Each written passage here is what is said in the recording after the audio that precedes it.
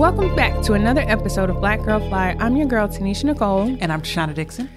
And today we want to continue the conversation, y'all. We are in a series called Money Moves for whatever decade. Enter the decade.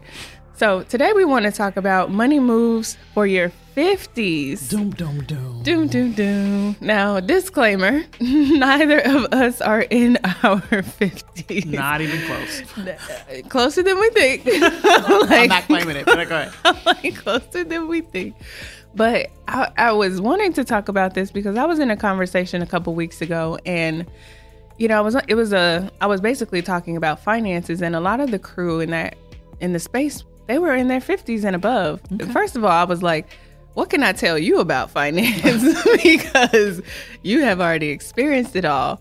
But, I remember like clearly hearing a theme from all of them. And it was basically like, they were asking if it was too late for them to like change the trajectory of where they were. And, the reckless optimist in me says, of course not. Of course not. You can start at any day.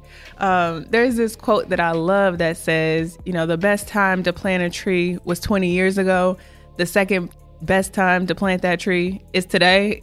So I would just say, overall, like, no, it's not too late to change your trajectory, to change your focus, especially if you're in your 50s and you're thinking about kind of winding down what may have been, your career. Now, or I'm going to what put it you out were there used because I'm to. not as optimistic, but you made it harder for yourself if you hadn't done the things. I'm just keeping it real. She's being real. Like, yes. So yes, you can make a difference, but you have made it harder for yourself by waiting until you're 50 to do things. So I'm going to, she can be all optimistic, but I am going to call that out, even though it's not impossible. It's going to be harder. It is going to be harder. But you can still do something. Yeah, I absolutely agree with that. 100%. And I do take the optimistic side in view to most things. But I think it's real. Like, we've done each decade up until now to let you know, like, there actually are things that you should be working on. And, yes. And don't wait until 50 because then you can see it. Like, you can see the edge. You're like, oh, I can see it now. Let me start. Exactly. Yeah. And I'm like, at 50, we're not saying go back and do everything that you were supposed to in the decades before, but there are some critical things that you probably need to start doing that you should have done, right? Up until this point. And so I'm going to put you on the spot, but like, what are some of the things that come to mind? Like, you didn't start in your 30s or 40s, but you are critical to start now in your 50s. I mean, I would say, and it's so funny because this wasn't the first thing that came to mind earlier in my mind when I was thinking about finance and stuff, but creating an alternate income, so I used to think it was all about like savings and investing and all those things and whatnot. But more than not, I'm finding that in your 50s, you still need an income. And that historically, 20 years ago, 30 years ago, 40 years ago, you could depend on your employer that you were in 50 and they were going to hold your job until it was retirement time. Right. But you can't depend on that anymore. So what I would say is start to diversify your income streams. Like if you haven't done any of that yet, that is probably the most important part, is because at this point, you're still on this track, which means that you still need, to be financially capable of providing for yourself. Yeah. And so I'd say the first thing, probably the most important thing that comes to mind for me is not being so risk averse, depending on one place for all of your income. Right. And I mean, that's so real. Like, with all the innovation and like the shift, I don't want to say in technology, but just the way of working recently, you are seeing a lot of companies that have like, middle managers who are up in age, like they're hiring the 20-year-olds off the street to do their social media, right? The work looks different. And if you haven't kept up with, if you don't want to be an Instagram manager or TikTok manager, I mean, those types of jobs are taking away from, I think, the other traditional jobs that we might have seen. Not only that, like everything isn't as complicated as all the new social media stuff. But I mean, now people understand that there's a gig economy out there, right? Yeah. And so you can drive and pick up groceries. You can deliver food. You can fix people's stuff. You can build stuff. You can get a side hustle. Like there's so many different things that you can do. And it's an array of things that people are on Pinterest and Etsy and they're doing their crafting. So things that you used to consider a hobby now be income or generating. Yeah, I love that topic because I feel like by the age of 50. You probably have mastered something, outside of your work. And so I think if you've undervalued the value of that thing, like there are now so many areas in the gig economy that can I did want to bring open this up. the door for I you. actually haven't talked to her in a really long time, but I had a friend that was like a close associate with me, and she actually went to a point where she was really young and she had to go on disability. She basically didn't have an arm, and she, whatever. So she had to go on disability. And she was facing, I think at the time she was in her maybe late 20s, early 30s, and she had kids, and they were like, disability, and you're only gonna get it was like $1,000, $1,200 a month, and she was like, what am I gonna do? But I need to take this because I can't do the job that I used to do. Right. And so she did that. But she was a huge crafter. She used to just do all kinds of stuff. And I saw her social media recently, and actually when my daughter was born 5 years ago, she made me like these onesies with matching bibs and matching socks that had like her my daughter's initials embroidered on it, and it was so cute. It was the cutest thing. I still have it to this day. That's one thing that I kept from her baby, whatever. But I looked at her social media, and she was featured, and she has a business, I think it's called iCraft, out of Alabama. Wow. And she's kicking butt and taking names, and she's no longer on disability. Wow. And she's a boss now, and she's doing this with her disability, and she didn't have to depend on the government assistance, and she found something that worked for her. And I just think that there's a story like that in everybody. Exactly. That there's something that you are into, that you are uniquely designed to do. And now and so bringing this to the technology portion, it's not so much that you have to be a technology wizard. It's that technology has made everything so much closer.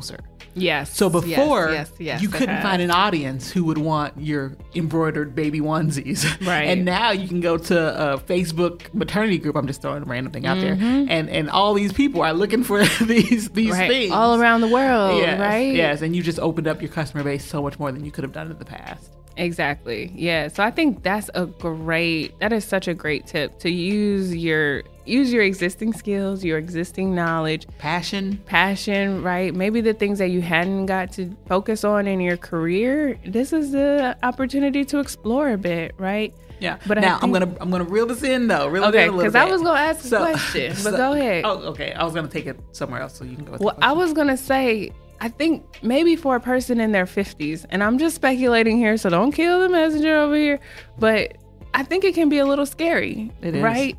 Like, making a transition like that. I mean, maybe you do it while you're still working your full-time thing, but maybe there's an incident like Tashonda just talked about where you actually don't have a choice, where you don't have the security of your job anymore, right? So what do you say to people who it might feel a little scary for? So I would say that it's only scary for you because you're not acknowledging the risk that you're already sitting in. And I have to say this, I have been put in a situation specifically where, I manage people for an organization, and an organization said we had goals, and this person did not meet the goals. And it doesn't matter how long that person's been there. In this case, there's a person who's been there for a really long time. And I had to, so we do bonuses every year. I didn't give that person a bonus. We do merit increases, just cost of living initiatives. I didn't give that person a merit increase. And the next step is saying you're done. Wow. Right. Yeah. And so I think we have placed emotional fear on stepping out on our own, but you're actually more responsible for your own situation when you're out on your own. And so I'd say that's a perception thing. It's like flying a plane. So I was talking to someone, and he was saying, he's like, oh yeah, people in my family, they don't ride in planes at all. They're scared of planes. And I was like, well, I'm scared of cars. and I was like, so the reality is that in order for somebody to get in that pilot seat, they had to have so many hours. And not only that, but they had a person sitting next to them who can also fly the plane. They have people in the air who actually control the plane for most of the flight. Like, they have all these people watching and guiding and controlling them. And there is so much more oversight to that system of riding in that plane than a person who's more comfortable in getting in the car with people who can just get in the car and not have a license or that car not be inspected or up to par.